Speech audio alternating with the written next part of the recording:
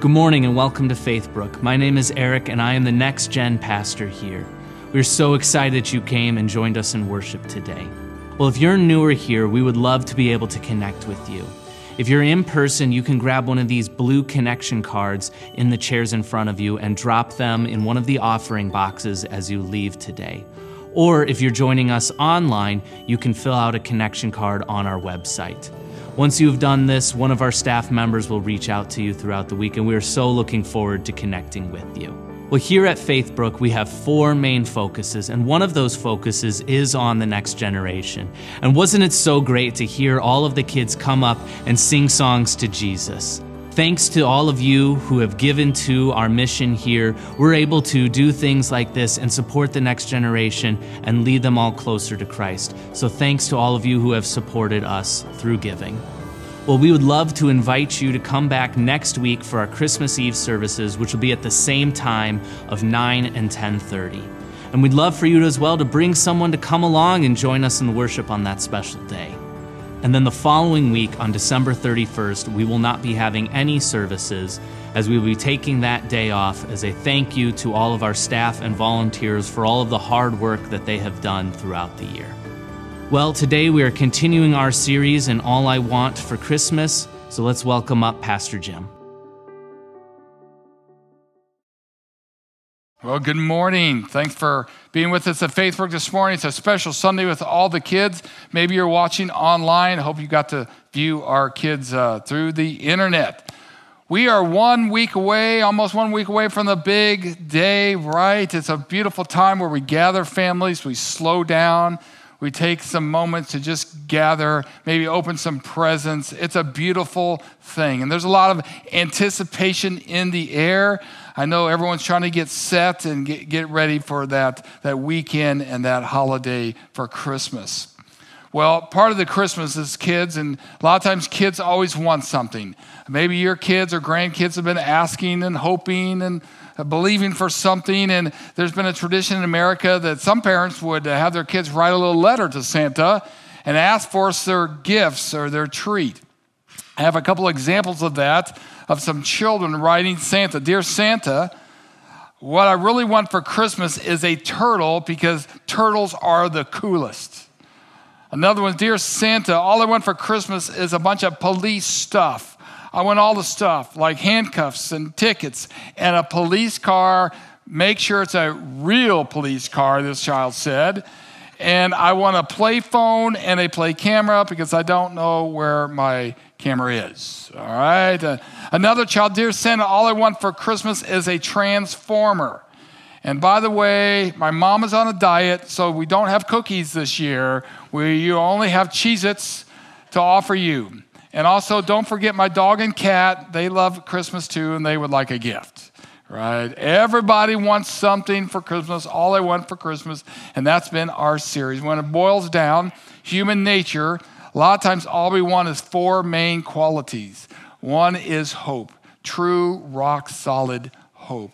The other one is love, not just human love, but divine love, and joy and peace. This morning, we're going to talk about the quality of joy.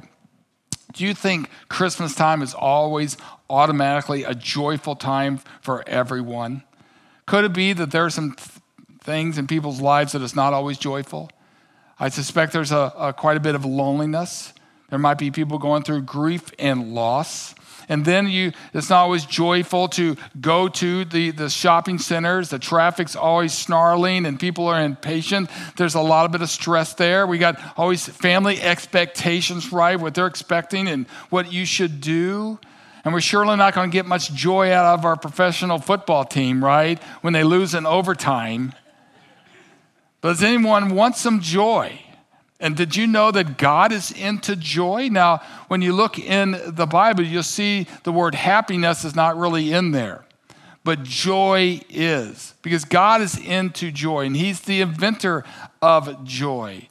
Jesus endorsed joy. In John 17, he says, I have said these things to you so that your joy may remain in me.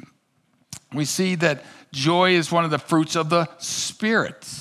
The Apostle Paul would exhort his congregants, rejoice always. I say it again, rejoice. And if you read through the Bible, you realize that all joy comes from God. He's the author of joy. The writer James in his letter said it really well. Every good and perfect gift is from above, coming down from the Father of heavenly lights. Every good and perfect gift comes from the Father.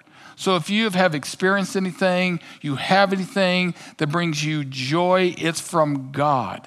God is into joy. He's like a father that loves his children. And most times fathers want to see their kids enjoying something. This is why fathers and parents sometimes go out of the way, maybe spend way too much money because you want your children to enjoy. You want to see them smiling and happy. Well, joy, though, comes in some categories. Sometimes a lot of joy is kind of, I would say, maybe a lower level of joy.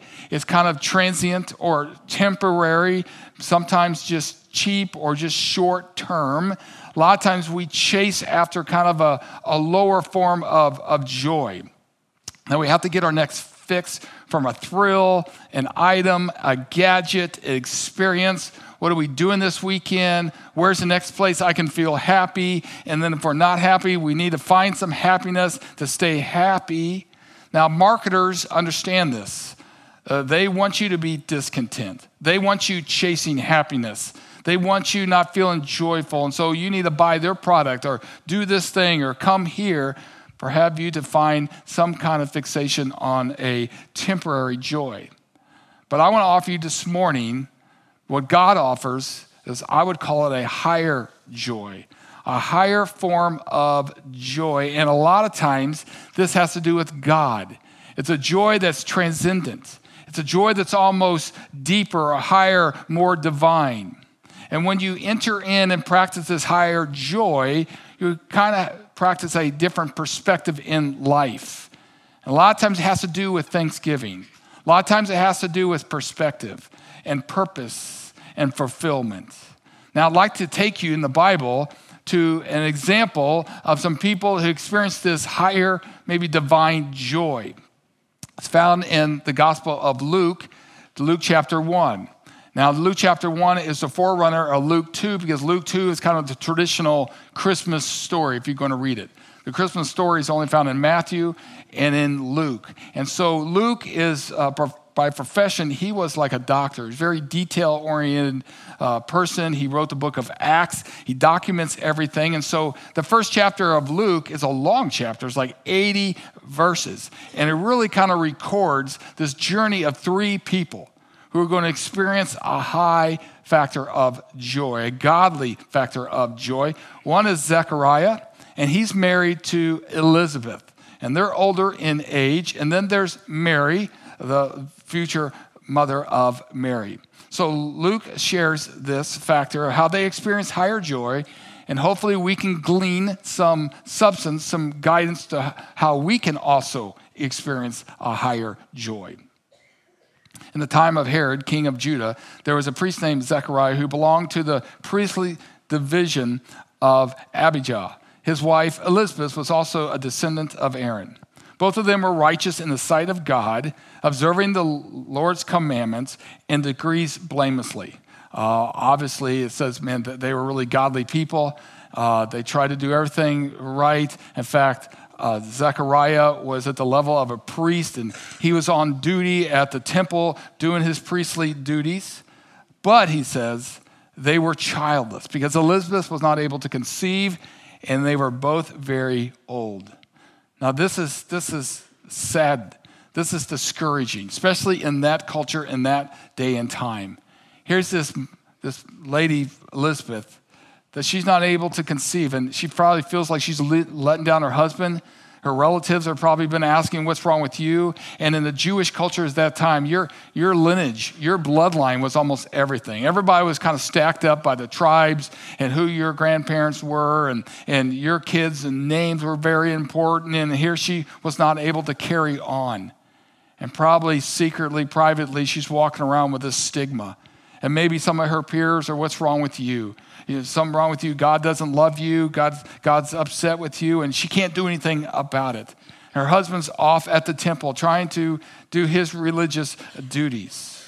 Well, back at the temple, Luke says, an angel of the Lord appeared to him standing at the right side of the altar of the incense.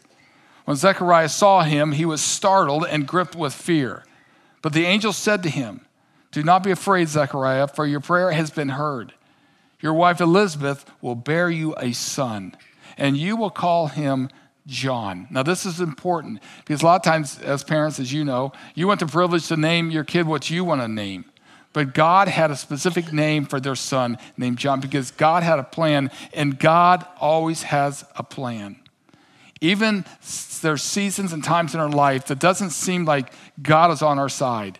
We don't understand why maybe we can't have a child, or we don't understand why we're afflicted with this or this situation. But God always has a plan, and God would weave his divine plan with these three personalities, these three characters. So he comes to Zechariah, scares him half to death. This angel says, by the way, your wife's going to have a baby, and you need to call him John. And then he says, he will be a joy and a delight to you, and many will rejoice because of his birth. He's going to be a joy and a delight to many. And it really kind of highlights how much our kids bring us joy. Have you ever noticed how we love our kids and how much satisfaction, fulfillment comes from just watching our kids or being around our kids? Some of you are thinking, well, you don't know my kid. You didn't see us this morning getting ready for church, and my child was not bringing much joy, okay? There was a lot of stress in my life, and sometimes it's true, absolutely. It's kind of like the mother who says, kid, you drive me crazy, but I couldn't imagine living without you. Couldn't imagine living without you. There's something magical, spiritual about connecting with children. George Strait, the country singer, wrote a song called I Saw God Today. Why did he write a song, I Saw God Today? Because in his song, it was about the birth of his baby girl. My brand new baby girl, she's a miracle. Now, I don't know what level George Strait is in his Christian faith, but he connected the dots, realized biologically and spiritually, God brought in his life an individual, personal, little human that would bless his life. And God, I saw God today. When we see our children, it doesn't take much, but they can bring a lot of joy into our life. There is a deep affection. And kids help remind us that many times higher joy is found in the smallest things. Higher joy is found in the smallest things. When your child is dancing around and is smiling or giggling or playing with their sibling or running through the sprinklers, that's not something you have to go pay for. That's not something you go to Disney World and buy off the shelf or order off of Amazon. It's free. It's divine. It's this higher level of joy. And many times it's in the smaller things of life, if we recognize and look for it, they can bring us some joy. As our kids grow up, you see them advance. They might get a good report card, or they help somebody, or the first time they don that little sports uniform on, or that little dance outfit on, right? And it just fills your hearts. It reminds me of sometimes posting. I will see some mothers post this phrase that says, my heart is full. And there's a picture maybe of their kids or their family. They're holding hands, or there's something simple, and they say, my heart is full. This is a picture of what higher joy is. And it's always not in the amusement parks. It's not always on the best and the biggest and the brightest. It's many times it's in the simple, small things that people that are living in the higher joy see. And kids can help us with that. Now, Zechariah, he has this experience with this angel. He goes home, he connects with his wife, and next thing you know, this older wife becomes pregnant. And she now starts experiencing this higher joy. In fact, Luke records some of her words. She says, the Lord has done this for me.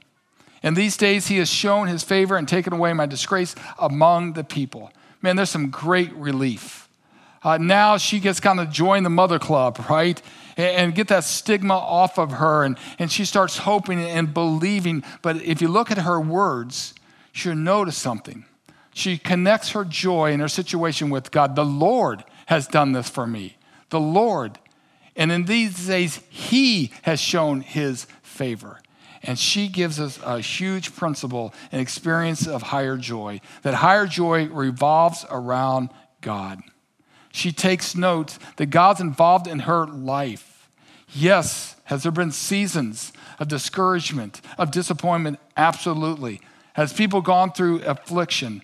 But what she's noting, that we can note, that even in the affliction, there is Emmanuel, the one that is with us. The Bible tells us that there is a good shepherd that walks with us through the dark valleys. There's an advocate that is with us. There is a Abba Father that helps us in our discouragement, in our disappointment. We are not alone. And even though the chips are down, and even though we're not running off and doing the greatest things, and there's all this happiness and thrills, we know that God is with us and that all things are going to work for the good. I like how Anne Frank shared in her diary. Anne Frank was a victim of the Holocaust and the Nazis. Hauled off to a concentration camp and eventually died. And in her diary, she said this: I don't think of all the misery, but of the beauty that still remains. I don't think of all the misery, but the beauty that still remains. In other words, Anne Frank was like, I can't help the darkness, but I'm going to make it a point to find the beauty in the small things, the good things of God, to live in that higher form of joy. Now, Luke, the writer, he switches to Mary's story. In Luke chapter 1, this is where the angel shows up to this young Jewish girl. She's just behaving herself. She's engaged to Joseph. All of a sudden, this angel shows up and says, hey, guess what? You are highly favored. All the women, you're highly favored of God, and God wants to bring his son through you, and he wants you to give birth to the Son of God. She's like blown away. She's like, what are you talking about? And this is complicated, and I'm not sure how this is going to happen. And he says, now just relax, because the Holy Spirit is going to hover over you, and you will be with child. It's going to work out. And by the way, you remember your cousin Elizabeth? You probably haven't talked for each other. And Mary's like, yeah, she's kind of older cousin, right? Elizabeth, right? He says, she's with child, and you're both going to be with child. And so, and her faith and her courage, young Mary says, okay, I am the Lord's servant, she answered. May your words be fulfilled. She's willing to go along. She's not sure how she's going to break the news to Joseph, but the angel's taking care of that. That's in another portion of the Bible, all right? And so she's now with child. And she's feeling pretty hopeful and excited. And so she wants to go see her cousin Elizabeth in the next town. So Luke records this. At the time Mary got ready and hurried down in the hill country of Judah, where she entered Zechariah's home and greeted Elizabeth. I mean, when's the last time you saw your cousin? You don't see each other too often, but now she's like, okay, the angel told me that you're pregnant and I'm pregnant. We got to get together. When Elizabeth heard Mary's greeting, the baby leaped in her womb, and Elizabeth was filled with the Holy Spirit. I mean, there was a concussion and a collision of divine joy that came into that room, and the Holy Spirit fully engulfed Elizabeth. She thought she was joyful then, man. The Holy Spirit just consumed her entirely. And the supernatural connection of joy between these two ladies, between these cousins and moms, and they are giddy with joy. And one of the factors is that there is an understanding that they are living in the will of God.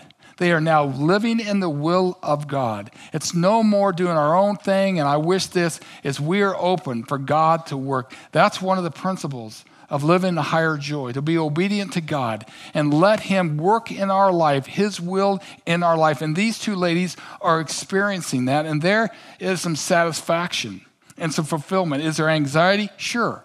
Well, one of the ladies like, hey, man, I'm older in age. This could be difficult. The young one's like, man, I don't know what I'm doing. I'm really young. I didn't even ask for this, right? I got blindsided by the angel. So now they're in conversation. Luke, the writer, he continues, in a loud voice she exclaimed, blessed are you among women. This is Elizabeth talking to young Mary. And blessed is the child you will bear. Elizabeth's also getting the memo that her young cousin is going to be the mother of the Savior, the Messiah, and she's communicating with her. But why am I so favored that the mother of my Lord should come to me? As soon as the sound of your greeting reached my ears, the baby in my womb leaped for joy. Leap for joy. Blessed is she who has believed, and that the Lord will fulfill her promise to her. In other words, thank you, Mary, for being obedient. Thank you, God is up to something, and you're willing, and I'm so happy. I'm seeing God in all of this thing. And by the way, my baby leaped for joy. Now, I've never been pregnant. I don't plan to be pregnant, okay? But I've heard some mothers talk about this baby that's in their womb, and the baby starts kicking and moving, and all of a sudden this little baby starts doing backflips, jumping for joy. Now, if you haven't understood that this is John the Baptist, he's going to be the forerunner of Jesus. It's documented in the Gospels. And here, John, he's all excited that the Son of God is right next to him. And maybe little baby John is in there thinking, oh, Jesus, we're going to have a good time. We're going to change the world together. I can't wait to get out of here.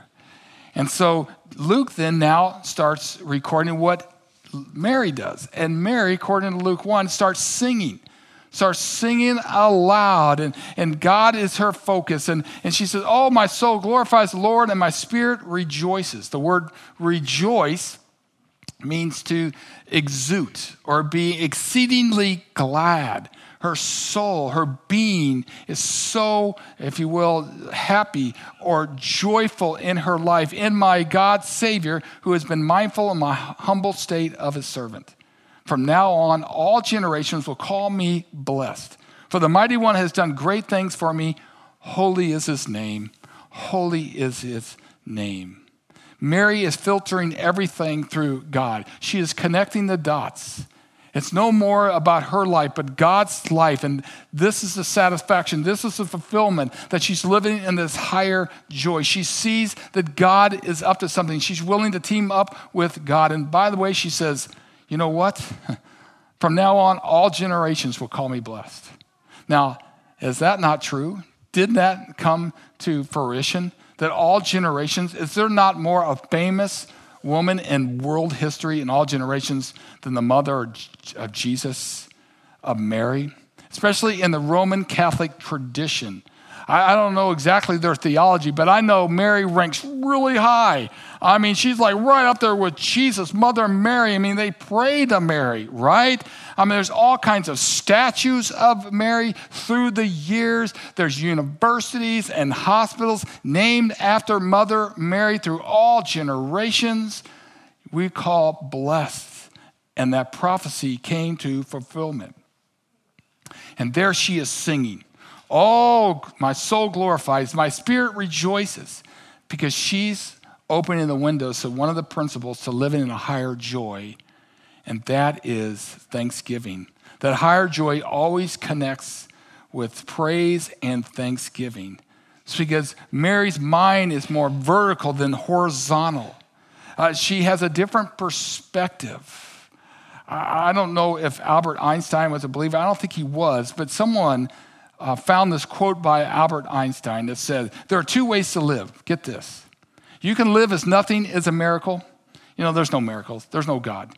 It's just man and talent and logic, right? Or you can live as if everything is a miracle.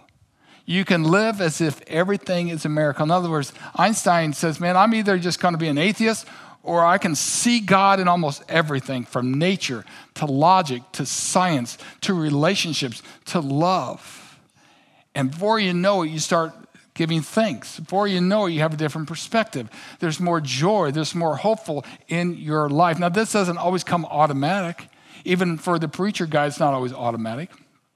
I try to be a joyful, positive person, but personally, sometimes it's not always easy. There are difficulties, there are disappointments, there are some afflictions. But one of the things I've learned in life is try to train my brain, and part of that is to think of what I can praise God about. What am I thankful for? So almost every day I pause my life. I try to center in. And there's a couple of rituals that I do when I center in by myself. One of the things, I'm going to read some scriptures. I'm going to reflect on that. What is God trying to say to me? How's he going to encourage me? If there's any adjustments, right? I'm also going to raise my petitions. There's some things that might be burdening me, stressing me out about. I'm going to pray and say, God, help me with this. I'm also going to petition on things in people's lives, issues in others. Would you pray for me, etc. And part of that ritual is to take time to say, God, what are my blessings? To count my blessings, to be thankful. Sometimes it's awesome and there's easy things, but sometimes you got to stop and say, hey, okay, what am I thankful for?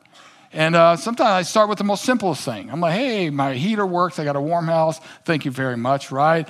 I got food in the refrigerator. Thank you very much. Hey, my truck started the other day. Thank you very much, right? My water heater, go on. My family. Thank you for my family. Hey, I got to do something that was kind of fun the other day. Thank you for that. All the way up to say, God, you are awesome, right? You so loved us. I don't understand, but you were willing to come to our world. You were willing to allow yourself to be crucified on the cross. You not just stayed in the tomb, but you rose and authenticated yourself as the one true God. There is a power available in the resurrection. You offered the Holy Spirit to empower me. I can navigate. I can take on the challenges of life through your Holy. Thank you very much. And before you know it, my mental health is in a different place. It's much more healthier. Before I know it, I'm not as grumpy. I'm not going to be so critical because I've been in the mood of a higher joy of being thankful. And if you become a connoisseur, you start thinking about the good things of God and taking note. It's small things to the big things to the simple things. Before you know it, you don't need all the thrills. You don't have to be chasing this and that thrill and stuff that you can say, hey man, I got life pretty good. Even though I'm not like super rich and doing all these exotic things, God is good. And your mental health and your disposition, my family's like, thank you for taking some time to have a higher joy in your life. That's what Mary was doing in her song. Now, the scriptures continue that Mary and Elizabeth stayed together for 3 months.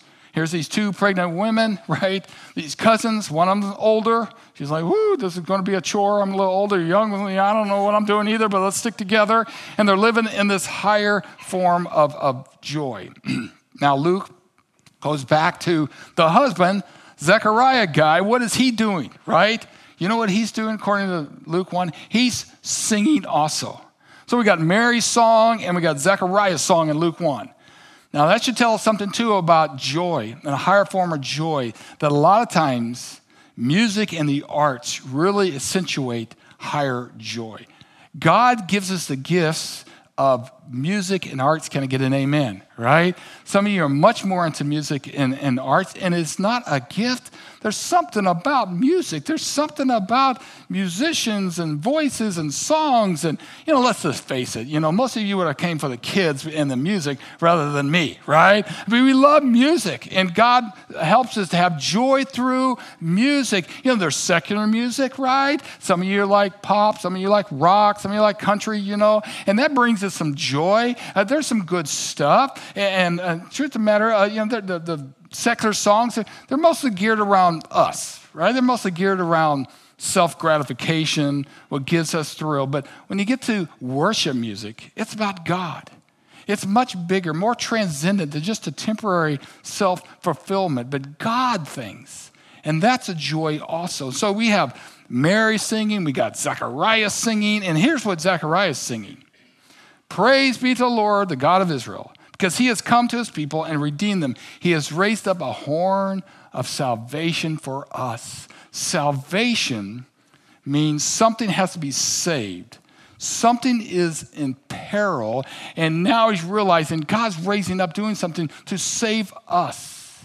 And we're going to learn it's not just a political salvation, it's not a financial salvation, but a spiritual salvation. And you, my child, now he's thinking about this little baby, this John character that's in his wife's belly. You will be called a prophet of the Most High. For you will go on before the Lord and prepare a way for him. And he would. John, would be the John the Baptist, the proclaimer.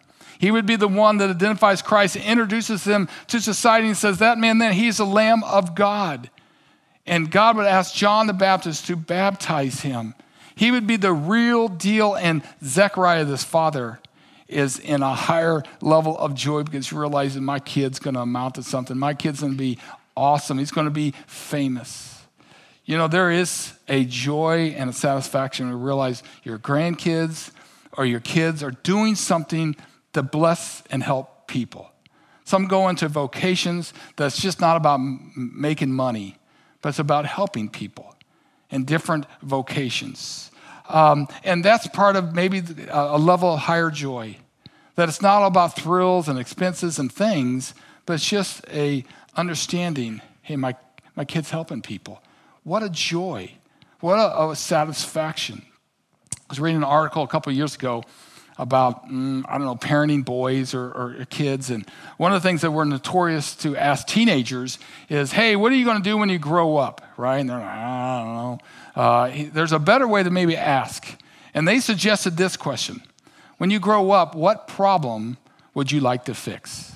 What problem would you like to, a solution that you'd like to be a part of? I thought, man, that's awesome, right? It's not so much about them, but it's about adding value. And this is what Zechariah is experiencing here as he's singing this song. And he continues on, he says, and to give people the knowledge of salvation through the forgiveness of their sins.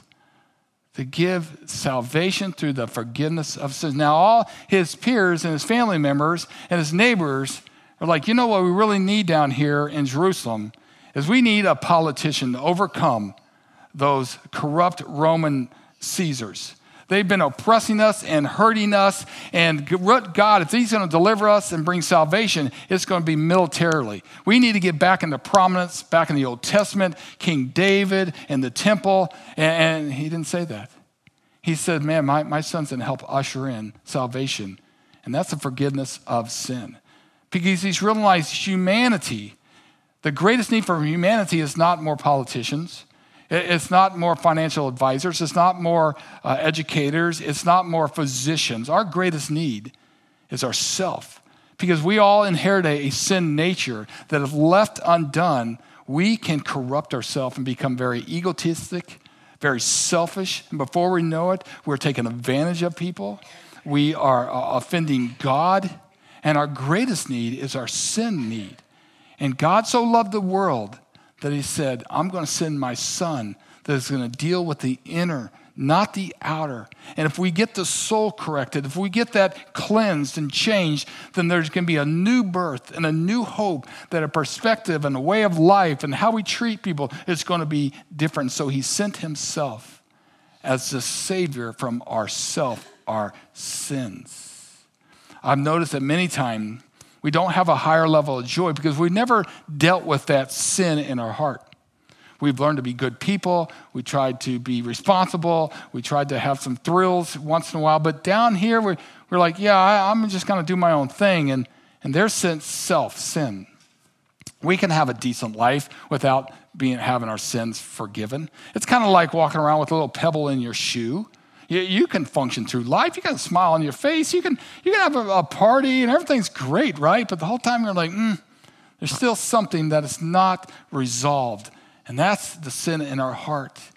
And if you never had that resolved, if you never come to the point to recognize it, own it, and say, I am a sinner. I've offended God. I can't save myself. I can't be righteous enough. I need God's holy atonement. That's why we have a cross. That's why he came to the cross. Only he can forgive us. And by faith, I'm going to reach out to God and say, God, I need you to forgive me. Cleanse me. I invite you into my life. I invite you into my soul. I want you to live in me. I want to live for you. I want to be on the right track with you. That's the hope we talked about 2 weeks ago, that we have a rock solid, true hope. Not in the things of this world, not in our bank account, not in our relationships, but our relationship with God. And when that gets settled, man, we're at peace. We don't need all the parties. We don't need all the thrills. Those are nice. They're gifts from God. But, we're right with God. We can press through life knowing there's a peace and a joy in our life. Have you ever said that prayer before? Have you ever got serious with God and said, God, I got to address my greatest need, and that's me. I have a tendency to be selfish. I have a tendency to go outside your boundaries and do my own thing, and I'm sorry. I invite you to do that this season. Well, I've lived long enough that I've seen people experience some really cool stuff. I've had the joy to experience some fun stuff and some thrills, and there's all these vacations and presents and gifts and gadgets and vehicles and homes, and it's awesome to live up there in the exotic, maybe thrilly stuff. But I've noticed that when that thrill is done and we've experienced that expensive thing for a while, there's still a disposition of a lower joy. Sometimes it shows up in just being selfish or grumpy. Sometimes there's a joy of feeling sorry for ourselves, and we haven't experienced that higher joy. A joy that comes from God. A joy that revolves around God. And God offers this joy. A joy that encompasses praise and thanksgiving.